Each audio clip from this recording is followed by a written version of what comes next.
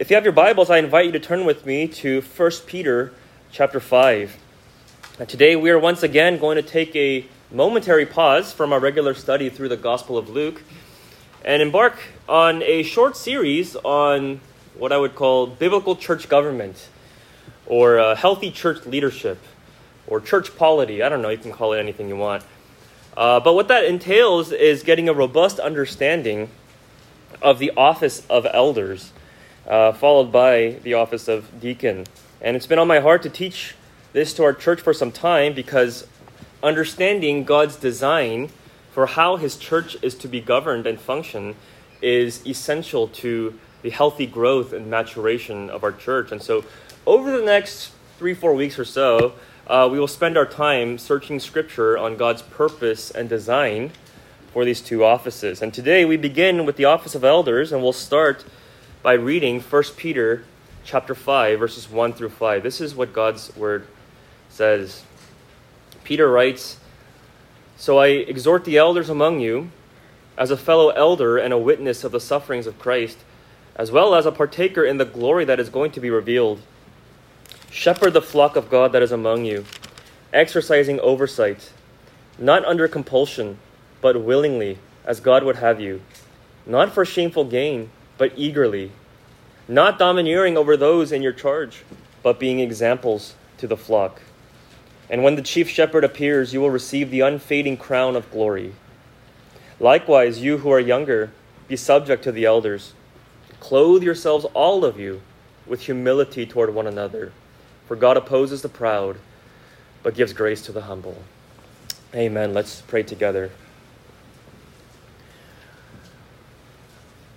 O God our Father, we ask now that you would not let us suffer to hear the voice of mere man, but we long and ask this morning to hear the voice of our chief shepherd, the Lord Jesus, in whose name we pray.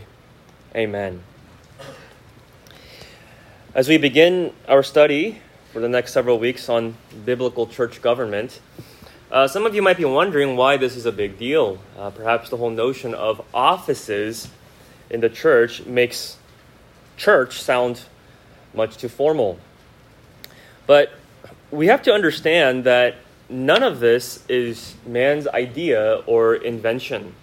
But God has very meticulously designed and structured His church as her rightful builder with a formal blueprint, as any good builder would and should, instead of just throwing things at the wall and seeing what sticks.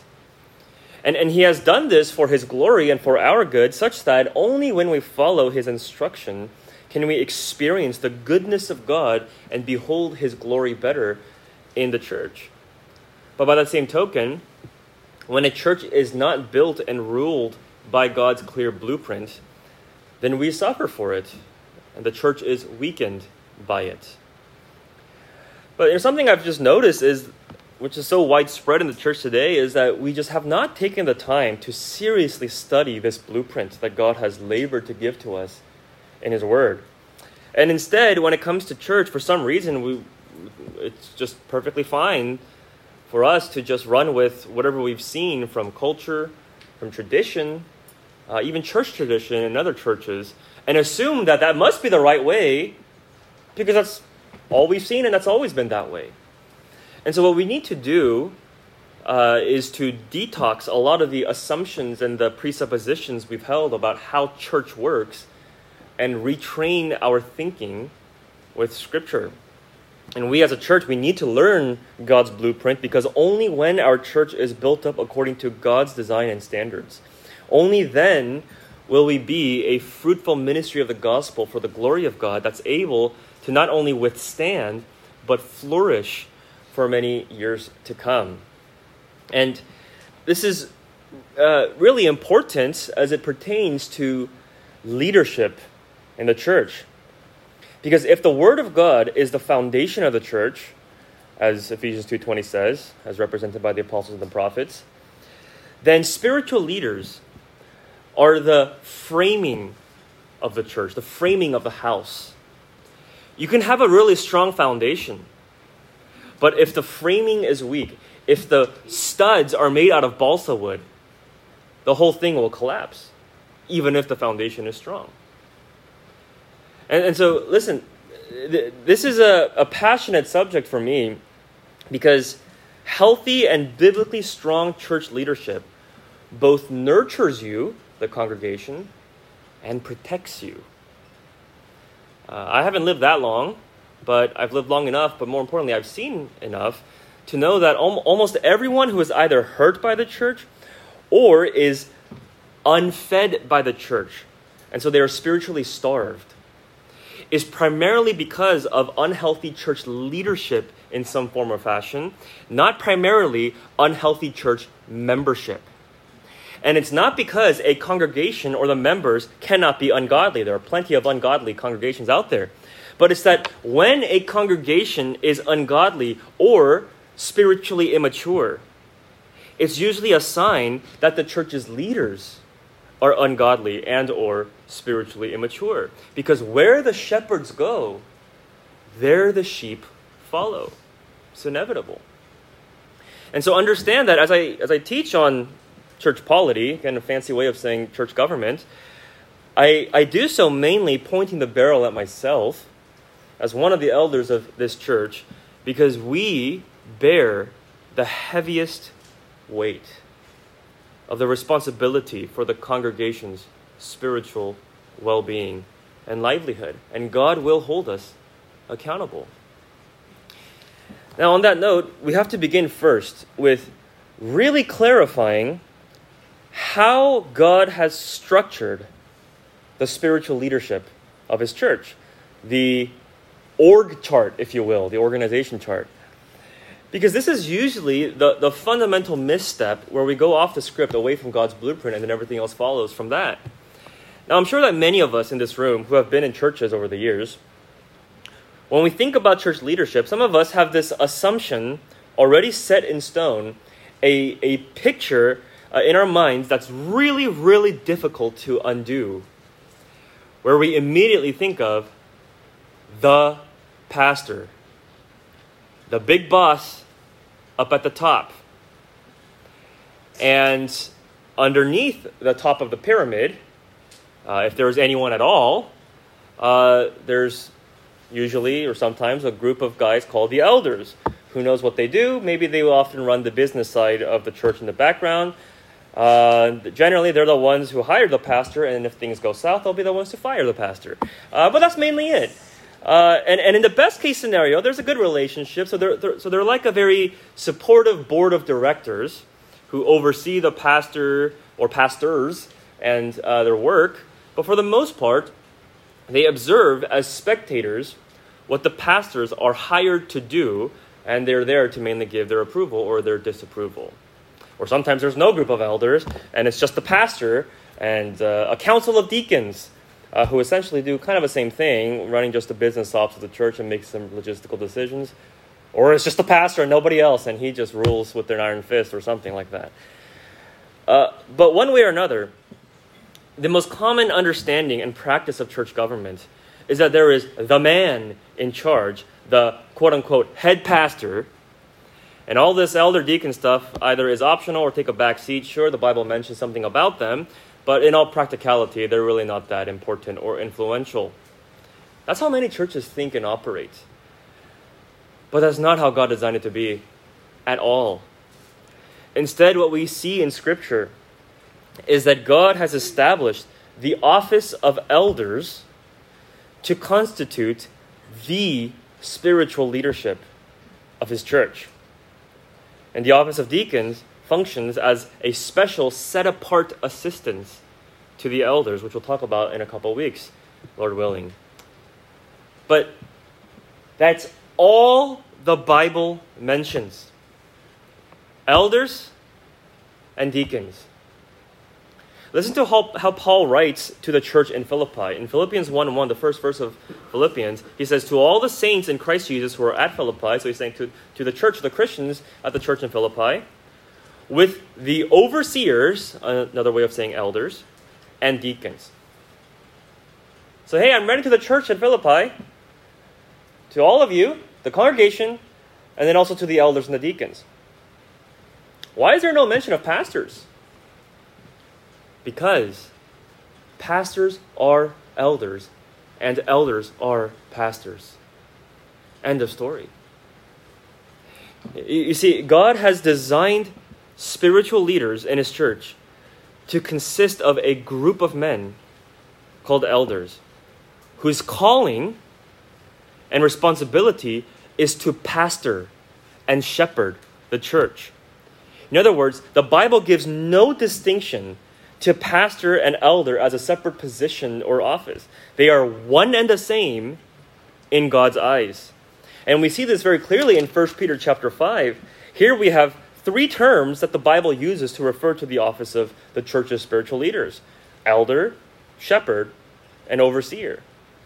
Elder, it's a term that's really, it originates from all the way back in Israel's days in the Old Testament, to essentially represent one who is mature and experienced, spiritually speaking, to denote this idea that this is someone that you would want to listen to and to learn from.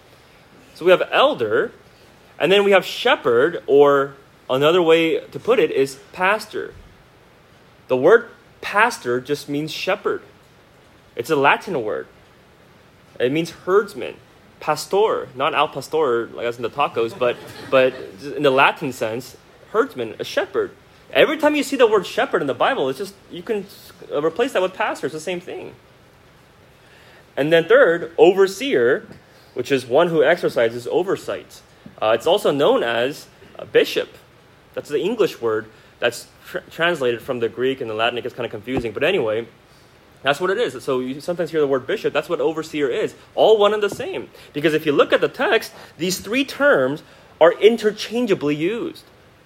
Peter writes, "So I exhort the elders among you." I'm talking to you, the elders. In verse 2, "I want you to shepherd the flock of God." Actually, it's not I want you to, it's God wants you to shepherd the flock. "I want you to pastor the flock." And you do it by exercising oversight, by functioning as overseers. All one. It's all referring to one and the same office. Elder is the title of the office. Overseer is a descriptive title, which tells us the role of the office. And shepherd pastor is a vivid metaphor for the spiritual task that elders are called to do.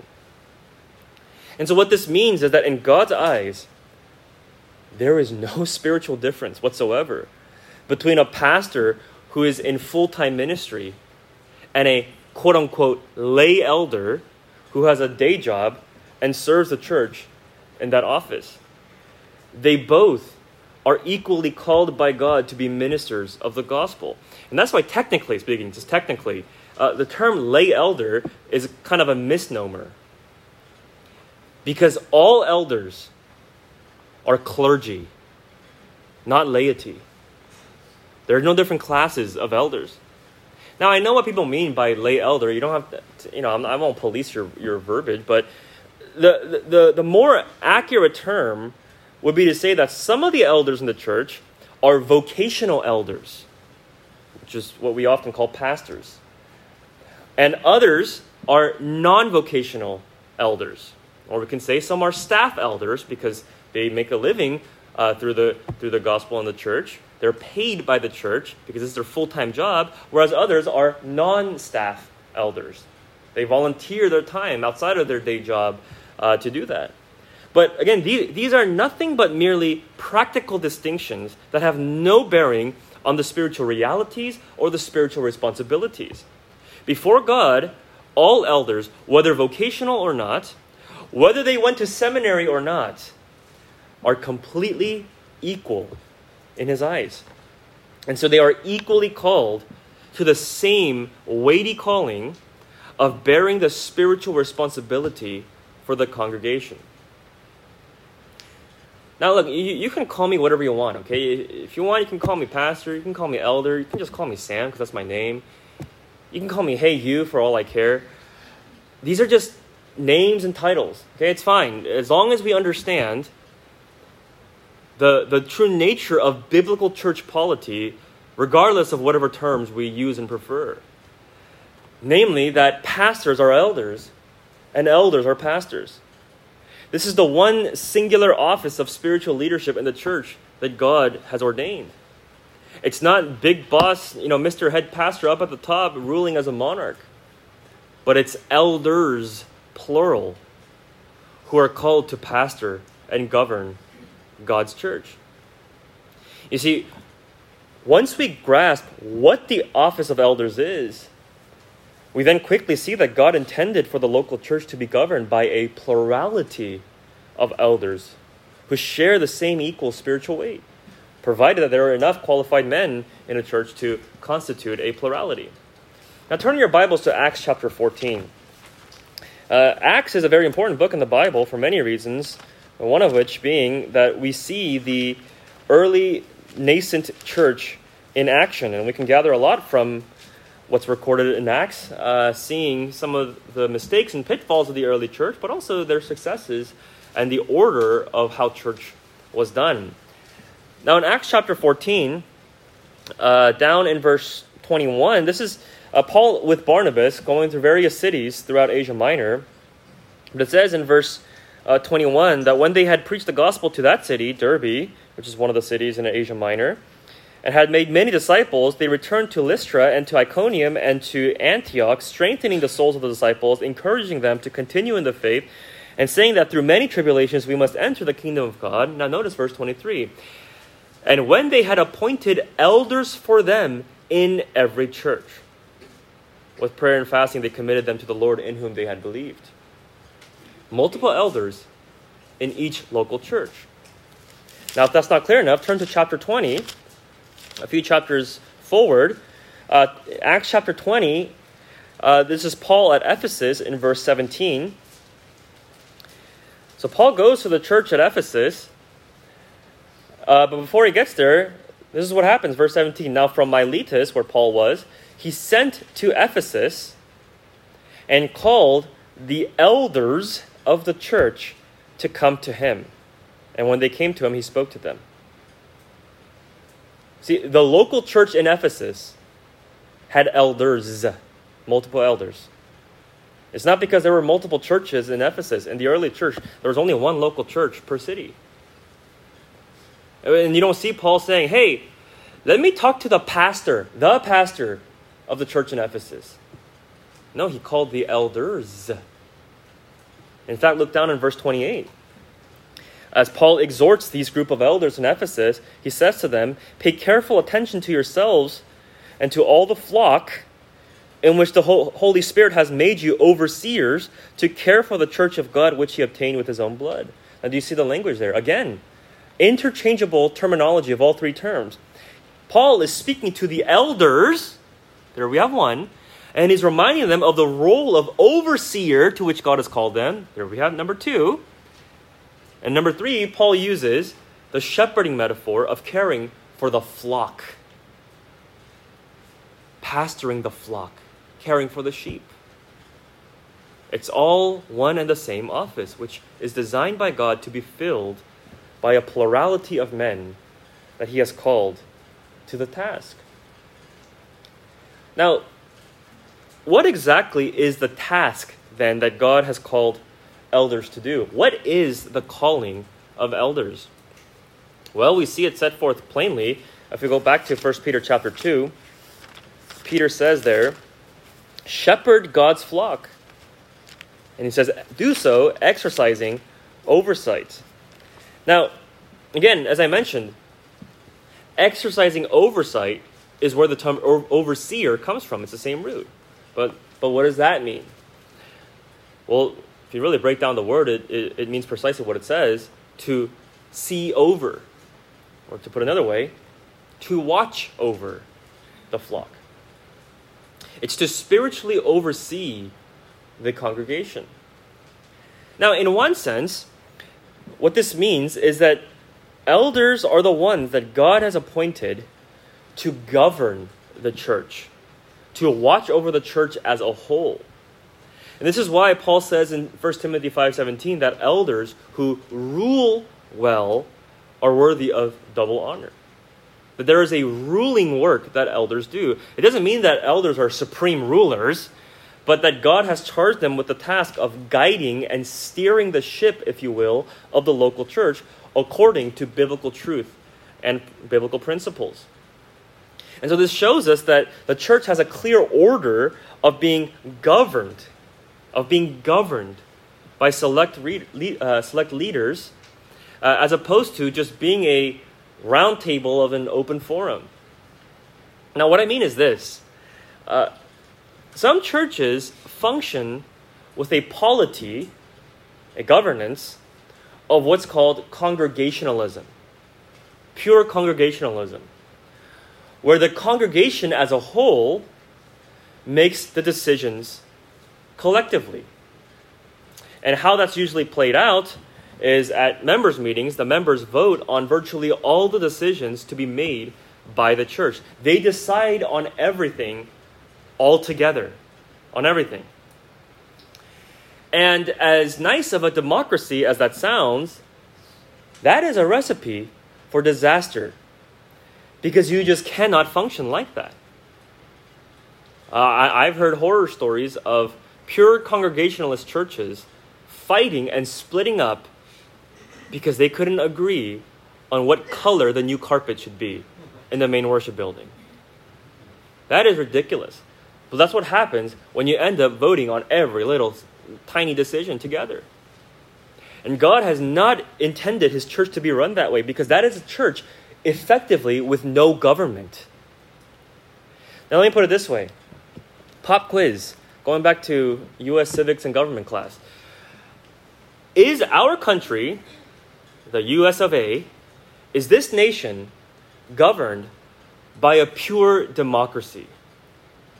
I see some very, strong heads shaking. No, bingo, you got an A+. The answer is no, absolutely not. And thank God it's not, because pure democracy is anarchy. It's mob rule. It's to be ruled by the mobs.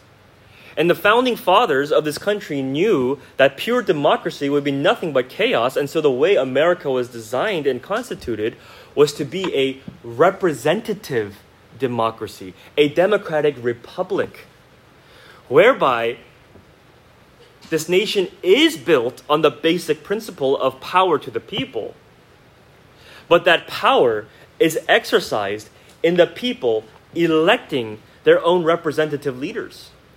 And those elected leaders then represent the people in the way they function in the office of leadership.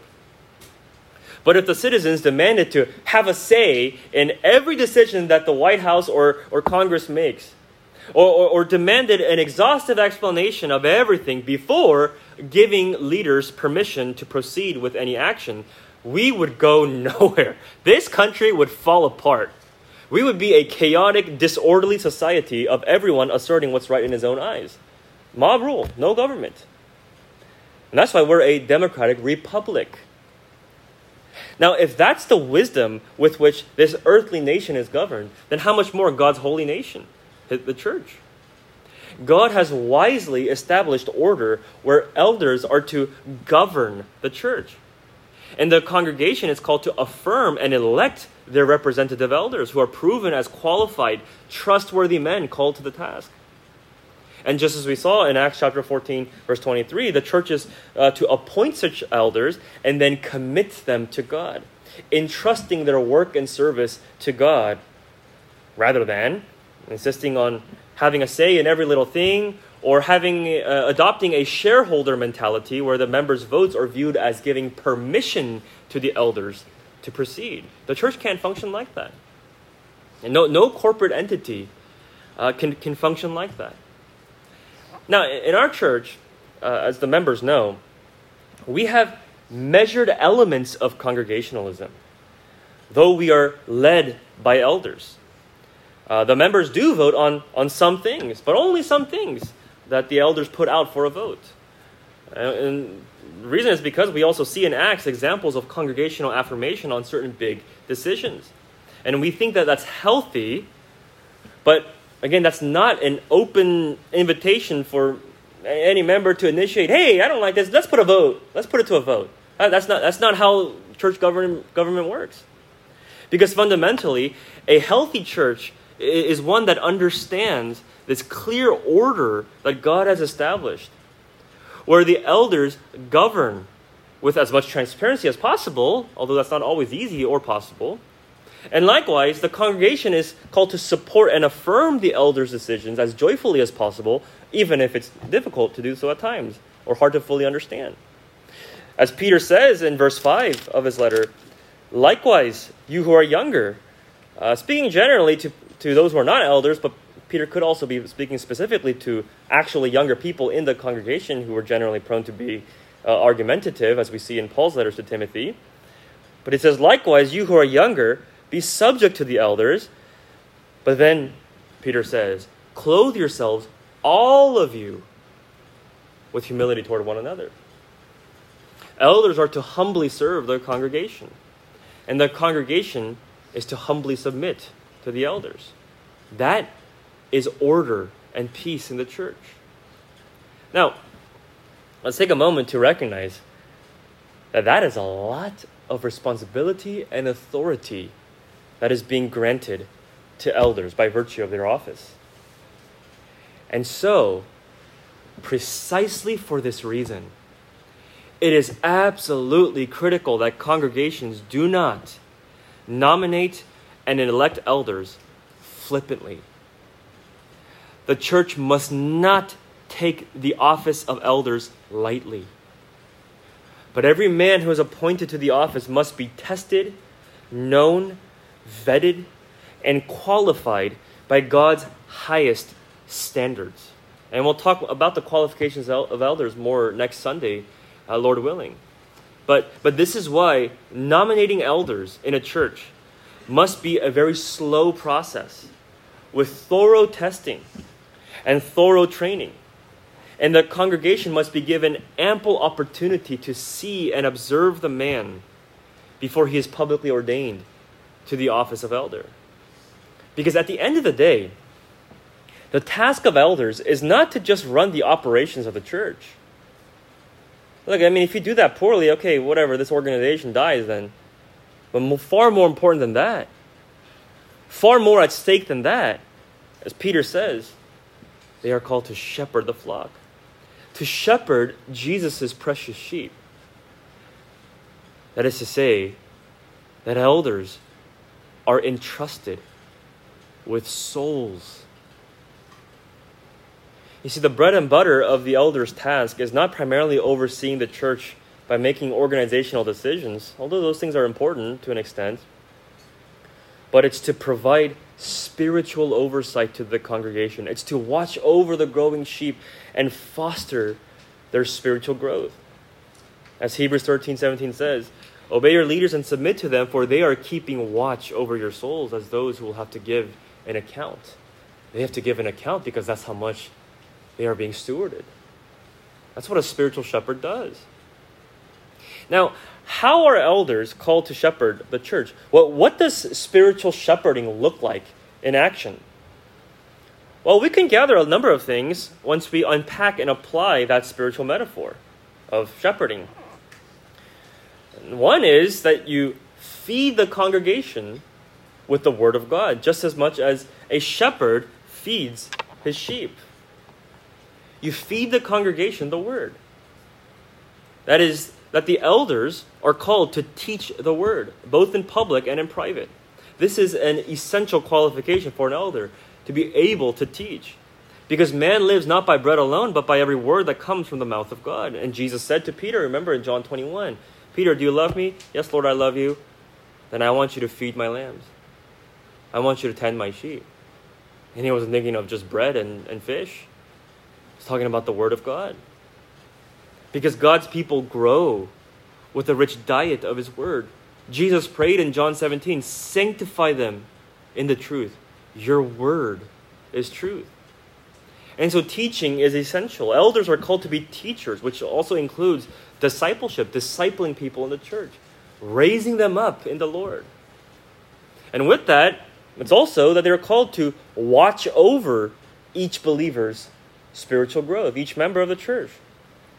An elder is called by God to constantly observe the sheep and be concerned for their spiritual maturation. Never to do it in a heavy-handed way or policing their lives, but out of a spiritually parental heart, as it were, seeking their healthy growth, evaluating them, encouraging them, being an example for them. It's about knowing your flock and bearing them on your heart day and night, taking spiritual inventory and the spiritual temperature of each of the members. Who among this flock is growing well? Who is struggling? Who needs focused care? And not just evaluating that, but actually doing something about it. Going and teaching and feeding and discipling.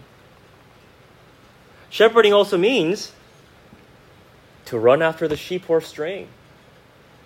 An elder can't be afraid of conflict or the fear of imposing on other people, but he must run headlong to spiritual crises and to difficult people. That's what a shepherd does. Fueled by love and courage to go after the 100th sheep, no matter how far it has gone or where it has gone, no matter how much it resists coming back home. It involves correcting believers who are falling into error, who are falling into unrepentant sin, wandering away from the fold of Christ, chasing after them, and calling them to return to the Lord, pleading with them and reminding them of His goodness and mercy, how good it is to be in the nearness of Christ. Shepherding also means to mend wounded sheep,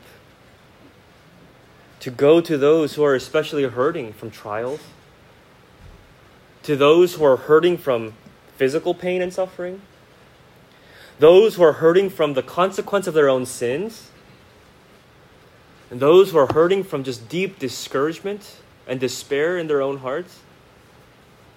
And God calls elders to shepherd the wounded in His flock. The wounded are of special care and concern on His heart. And elders are called to share that same heart of the great shepherd. God calls them to shepherd the wounded by counseling them in the gospel, ministering the hope of Christ to them through His word.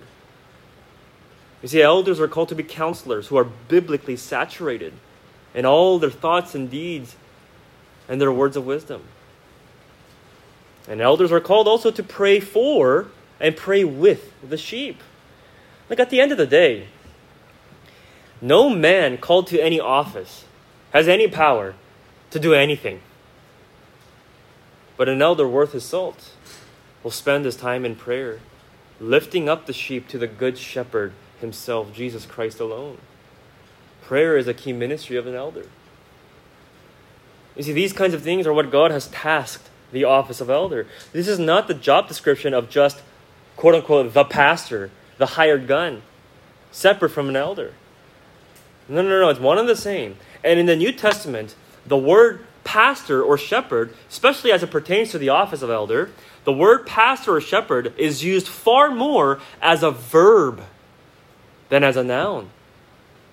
Elders shepherd the flock of God, pastor them. Pastor, shepherd, it's much more a task than it is a title. And so all of this is what God has called all the elders to do in a church, vocational or not. Now, certainly there is a legitimacy of different degrees and focus of the role of elder, of a given elder within a group of elders. For instance, it's not surprising that one of the elders, usually a vocational elder, would serve as the primary teaching elder. Even Paul recognizes in 1 Timothy 5:17 that within the same office, some will be especially laboring in the ministry of teaching the word. Although all are called to teach the word and all must do it, some are going to be especially focused on that. And on a practical level, a vocational elder will have more time to devote to shepherding the church because that's his full-time job. And usually, a vocational elder will have more formal training and will also grow more quickly in his giftedness because he has more opportunities and time to exercise those gifts of ministry. With that said, however, none of this changes the fact that God has called all of them, vocational or not, to the same standard of excellence to teach and pastor his people. I mean, think of it like this. Has it ever crossed your mind that it is perfectly right and good for non-vocational elders, for quote-unquote lay elders, to officiate weddings for church members, to administer baptism, to preach on the pulpit, to do everything that the quote-unquote so-called pastor does and is hired for? They may not do it as often as vocational elders, but it's just as authoritative, just as powerful, and just as profitable. Because they are gospel ministers, just as equally as those whom we call pastors today. That is the high calling of the office of elder.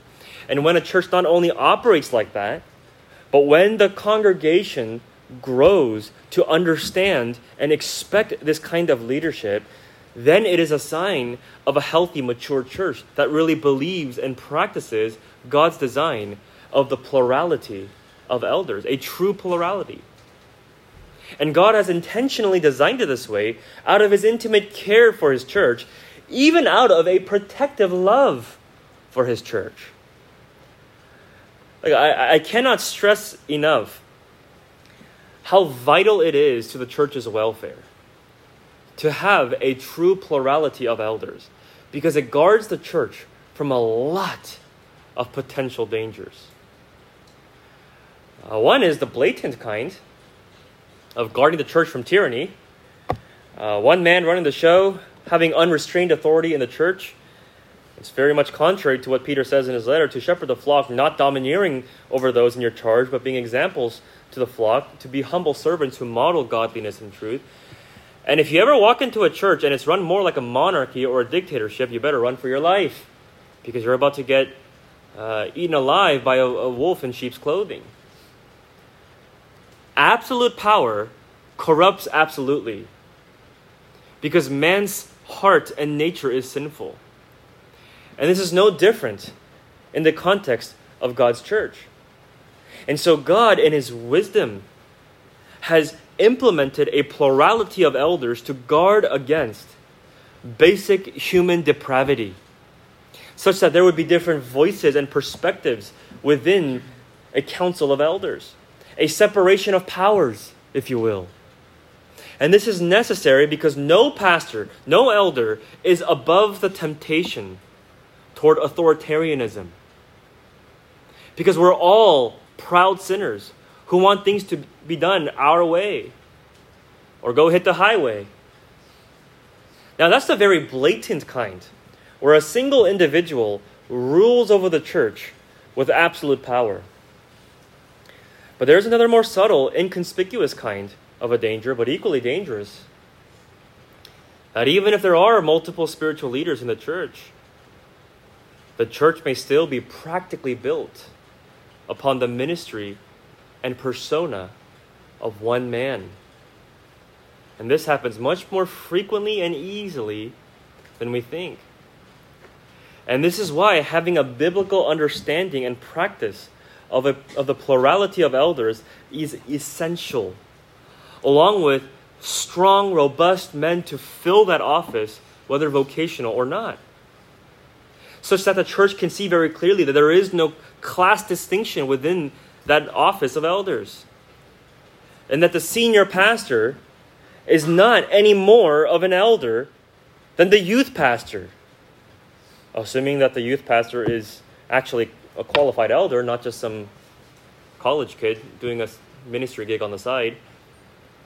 But you see, God's design is meant to teach the church how to rightly think about the church's identity.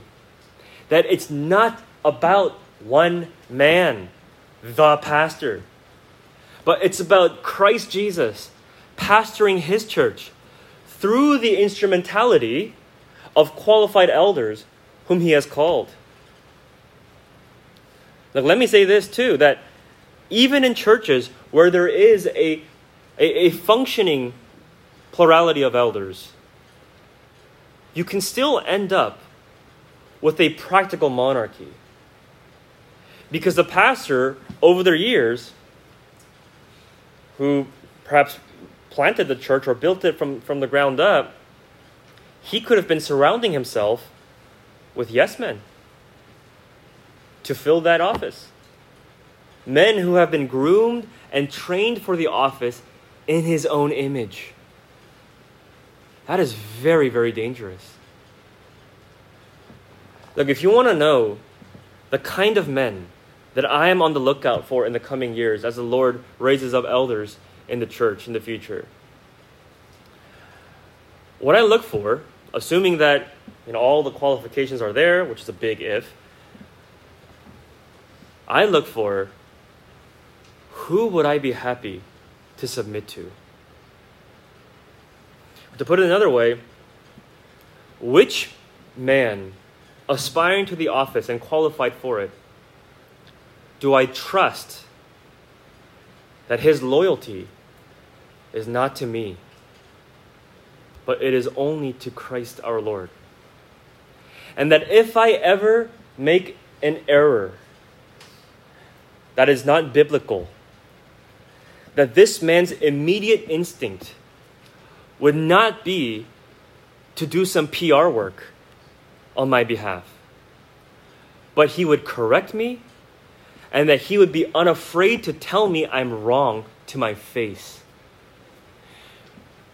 Because such a man truly fears God and God alone, and his conscience is bound to the word of God, not to the words of men. That is a godly man. And that's the kind of men the church needs.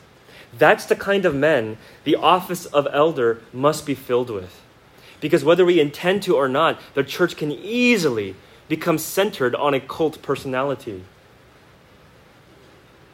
And I refuse to let that happen in this church. That's the only thing that would ever make me want to leave. I don't want to leave. I'll die here as the Lord lets me. That's the only thing that will make me want to leave.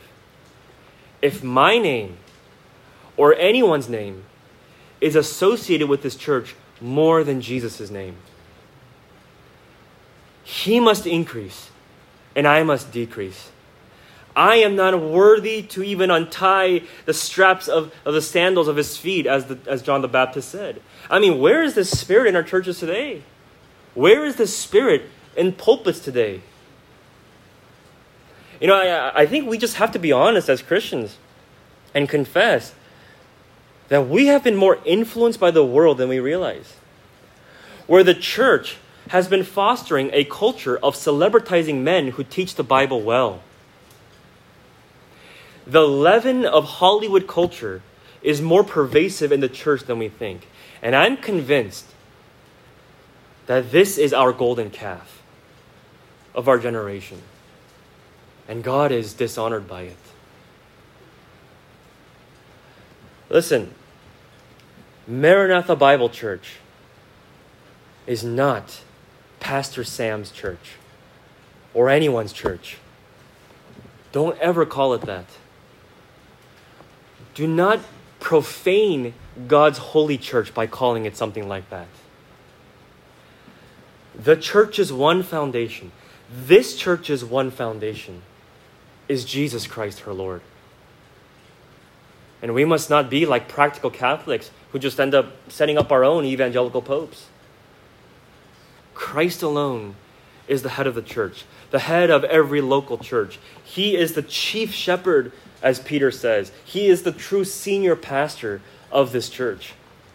And listen, if you're here this morning and you do not know Jesus Christ as your Lord, let the very design of God's church prove to you that this is not what we do here. This is not some man-made religion of man's invention. But this is the truth of the living God, which is why no man is the center of God's church. But God alone is. And he has intentionally engineered his church in a way to make it clear that we do not follow the doctrines of men, as all the world religions do. But we believe and we worship the one true God through Jesus Christ, whom he has sent. And we gather to preach his word, that we might hear his voice not man's voice. That we might embrace and subject ourselves to his authority, not man's authority. And so you can be sure that the gospel is the very truth of God. That we are sinners, hopelessly condemned by a righteous and holy God. But in his exceeding mercy and grace, he has sent Jesus, his Son, as the good shepherd to lay down his life for the sheep. That he went to the cross to bear the weight of sin on the cross, that he might be condemned for sinners like us. And he calls the whole world to repent of sin and to confess our condemnation, our rightful condemnation, and to believe the good news of the truth of his death and resurrection for the complete forgiveness of our sins. And when you do, then you will know the joy of not only recognizing Jesus as the ruler and head over the church, but also as the ruler and head of your own life and soul, as it was meant to be. And so let the church's spiritual architecture preach to you the voice of the architect himself, and come to Christ by faith, and embrace him as the rightful Lord of the universe and the Lord of your life. And church, as we spend these weeks studying the offices of the church, this must continually be at the forefront of our minds. The preeminence and the supremacy of Christ. May it be that MBC would exist to glorify and magnify the greatness of Jesus alone. That's what the biblical understanding of the office of elders is meant to teach us and show us. And church, would you be praying continually that the Lord would be kind and faithful to raise up such godly men in the church to continue to shepherd and govern this church to that end for generations to come, until that day when he, the chief shepherd, appears. Let's pray together. Our gracious God and Father, we are so grateful that we are not like the world, lost in our ways, not knowing our left hand from our right hand, but we hear the voice of our shepherd. He knows us and we know him. And it is our joy and comfort to follow him and to submit to him as the Lord of all. And we thank you for even reminding us of that so visibly and vividly through the Lord's Supper, which we take regularly. That as we do so, what we're doing is we gather around the table of the King. And in so doing, we remember who is the only King. That he is the blessed monarch and ruler who has given his life for us, that we might take all of himself to us, and he might take all of ourselves to him. That he alone is worthy as the Lamb who was slain for us. Oh Lord, would you remind us of that? And would that be the very DNA of our church, and help us to live under his supreme and loving reign. We ask in Jesus' name, amen.